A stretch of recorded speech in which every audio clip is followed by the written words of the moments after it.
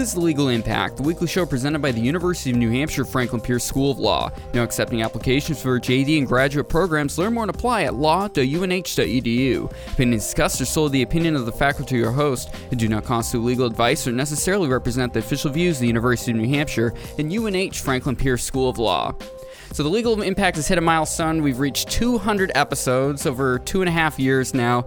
I'm very thankful to my guest today, Dean Megan Carpenter of the law school, for allowing me to do this project and having everyone on over the years. Welcome to the show. Thank you so much and congratulations. So we've been doing it since 2017. We started with Masterpiece Cake Shop, and a whole lot of craziness has happened since then, too, to keep the show going, which is nice. With Mike McCann and Buzz Schur, John Graby filling in the majority of those professors and many others through the years. But I thought 200 would be a good indication, and with the way the legal education market is at this point, it'd be a great time to touch on how the legal education field is right now, because it feels like it's rebounding. It's certainly seeing it here at UNH, which is amazing, whether it's the hybrid program or just overall enrollment's going up. But big picture, how do you see the field being right now? Over the last few years, we've seen an increase in applications for the JD program across the country and regionally here in the Northeast as well. Here at UNH Franklin Pierce, we've far outpaced kind of both the nation and the region in our applications and our increases in enrollment. But I think there are a few things that are responsible for that. I mean, one is that, during COVID, and I want to say post-COVID, but we'll say during COVID, I think there have been a lot of people who are reevaluating what they want to do with their lives and how they want to use their time and ways that they can make a difference in the world. Mm-hmm. And so I think that's part of it. Another thing is just that we are culturally in the middle of kind of a revolution of social justice and thinking about issues of equality and equity, diversity and inclusion. And that, I think, has motivated people to sort of dedicate their time to getting the credentials they need to make change in the world. And so those have combined. I think third, there's definitely a political polarization right now, mm-hmm. where there are very few issues that are not political in some ways or politicized in some ways. And so I think that has been an additional motivator for people to evaluate, what kinds of degrees will give them the tools that they need to affect change. I mean, me coming into here, I'm not a lawyer. I'm closer to a law journalist as far as this podcast allows me to do. But you can be. I still can be, that's right. We have a hybrid JD. You do? We'll get into that.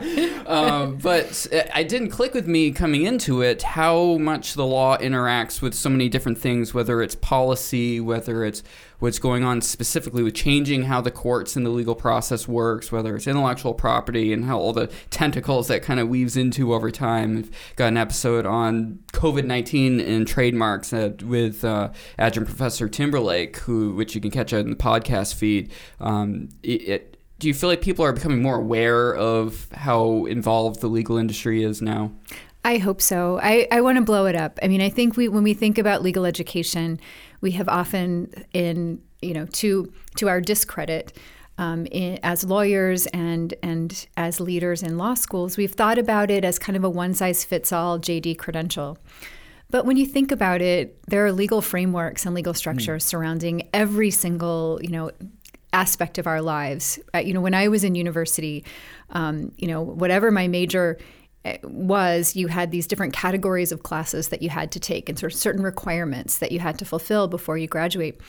But something involving the law was never one of them. Right. But, law is the ultimate liberal arts subject area. And whatever you do, whether it's in, business and finance or psychology and sociology and engineering, in coding and technology, there are legal frameworks that surround everything that we do. And students, whatever degree they're going for, whatever credential they want, would be better off having some knowledge of law because it just touches every aspect of everything we do. And a way we used to, 10 years ago when I started here at UNH, the thinking was you come to law school not just to be a lawyer, but to think like a lawyer. And I feel like that should be considered again, as people, especially you talk about social justice, people wanting to change systems, no matter what side of the aisle. It's very important to think how the laws work. Absolutely. And I think people are realizing that more and more. And, we as leaders in legal education can further that through, micro-credentials and, people who are out in careers working. You can still have some kind of exposure to legal education without necessarily wanting to become a lawyer. And I think law schools should not be afraid of that. Law schools should embrace that as part of our mission of legal education. Can you give an example of a surprising way where you've had a student or someone, you've been a practicing lawyer before too, it's where they entered the law in a different way than you wouldn't have necessarily expected? One, I think, great area is in the area of sports law, where we are truly one of the national leaders with a program run by Professor Michael McCann. And, one of the things that he has worked to create is a professional certificate for both lawyers and non-lawyers on sports wagering and integrity. And we've seen so many developments in sports law, especially in the sports betting arena in recent years. And the people that have come into that certificate program over time, it's been a very interesting kind of interdisciplinary connection for people.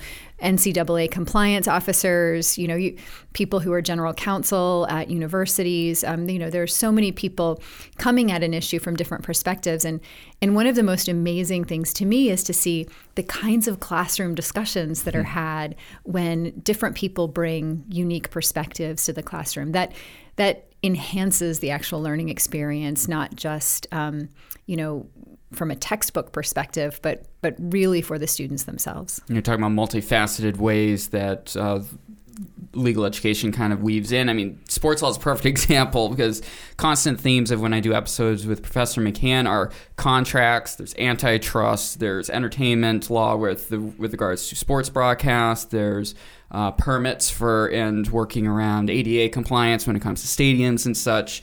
It's like a poster child for the way it can be interdisciplinary. Yeah.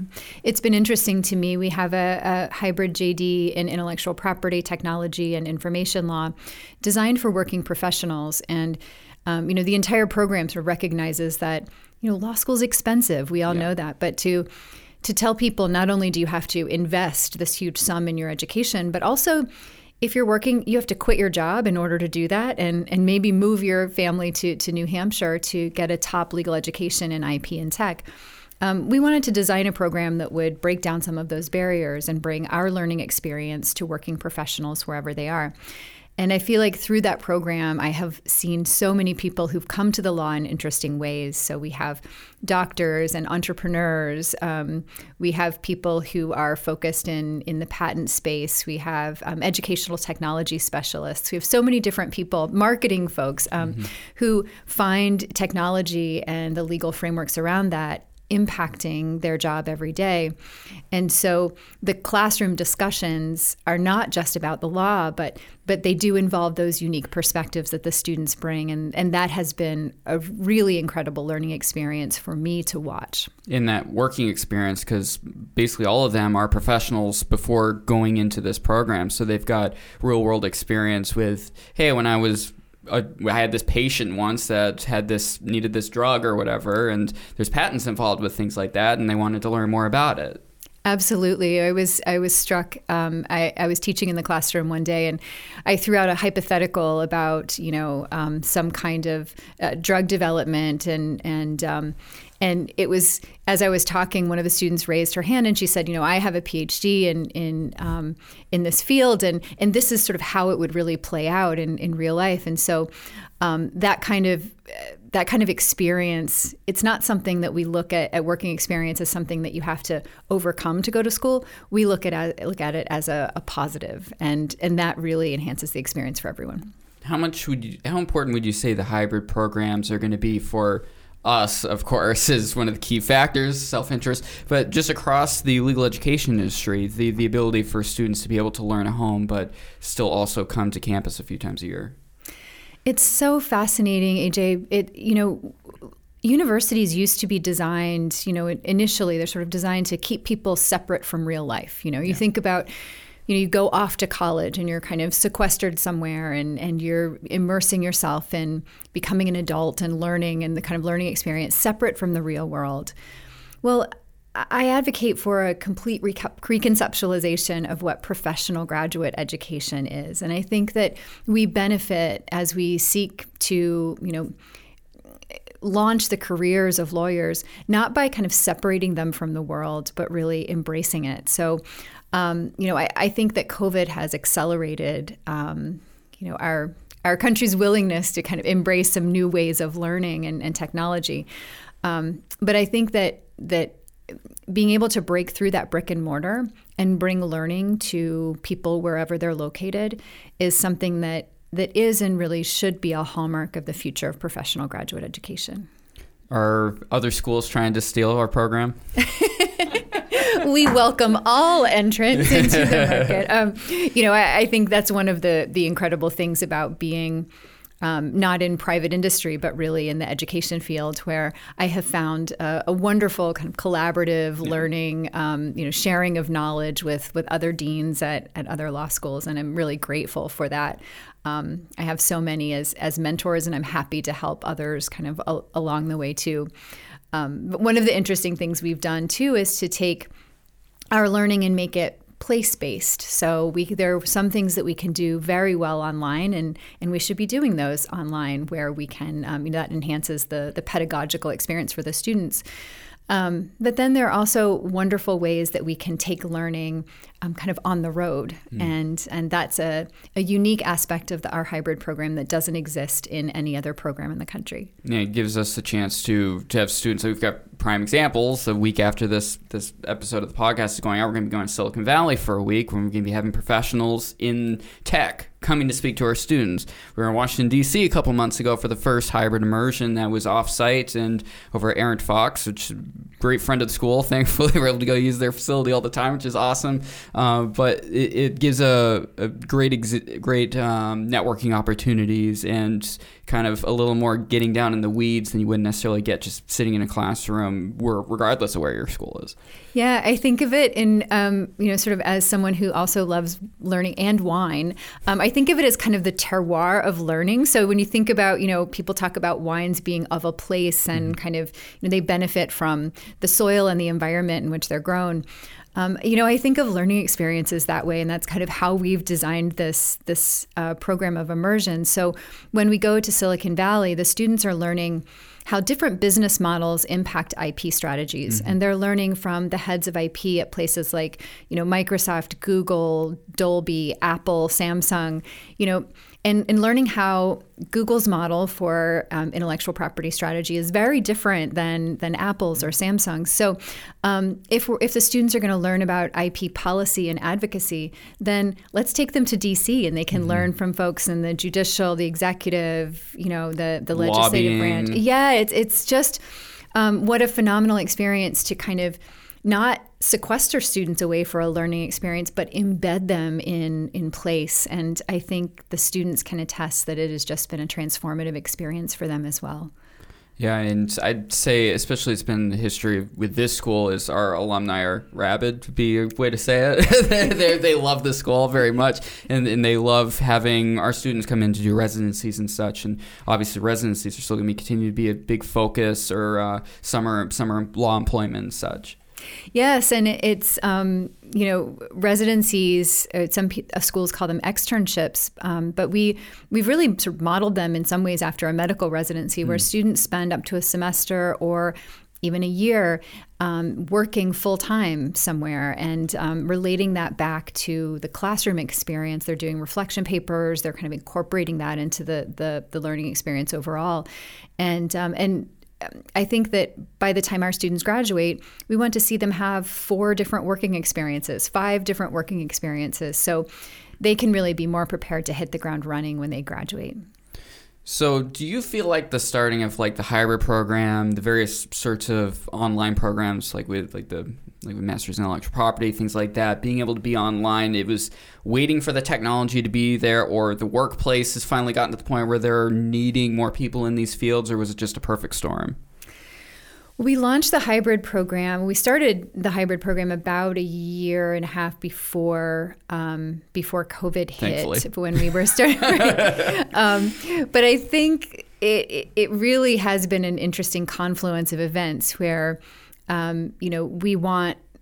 Law firms, I think, are recognizing as they're seeking to hire grads that online education has, is not kind of the online education of the past, that what they may have seen 10 years ago, 20 years ago. We aim for an interaction in our classroom, online classroom, every 2.5 minutes. We want you to be doing something. So this is an incredibly engaging. It's not just a video of a professor lecturing for 90 minutes. This is an incredibly engaging learning experience with knowledge checks and little quizzes as you go along. And that has been, I think, getting people to recognize that has been a part of it, being able to educate people about what it means to have an online or hybrid online program.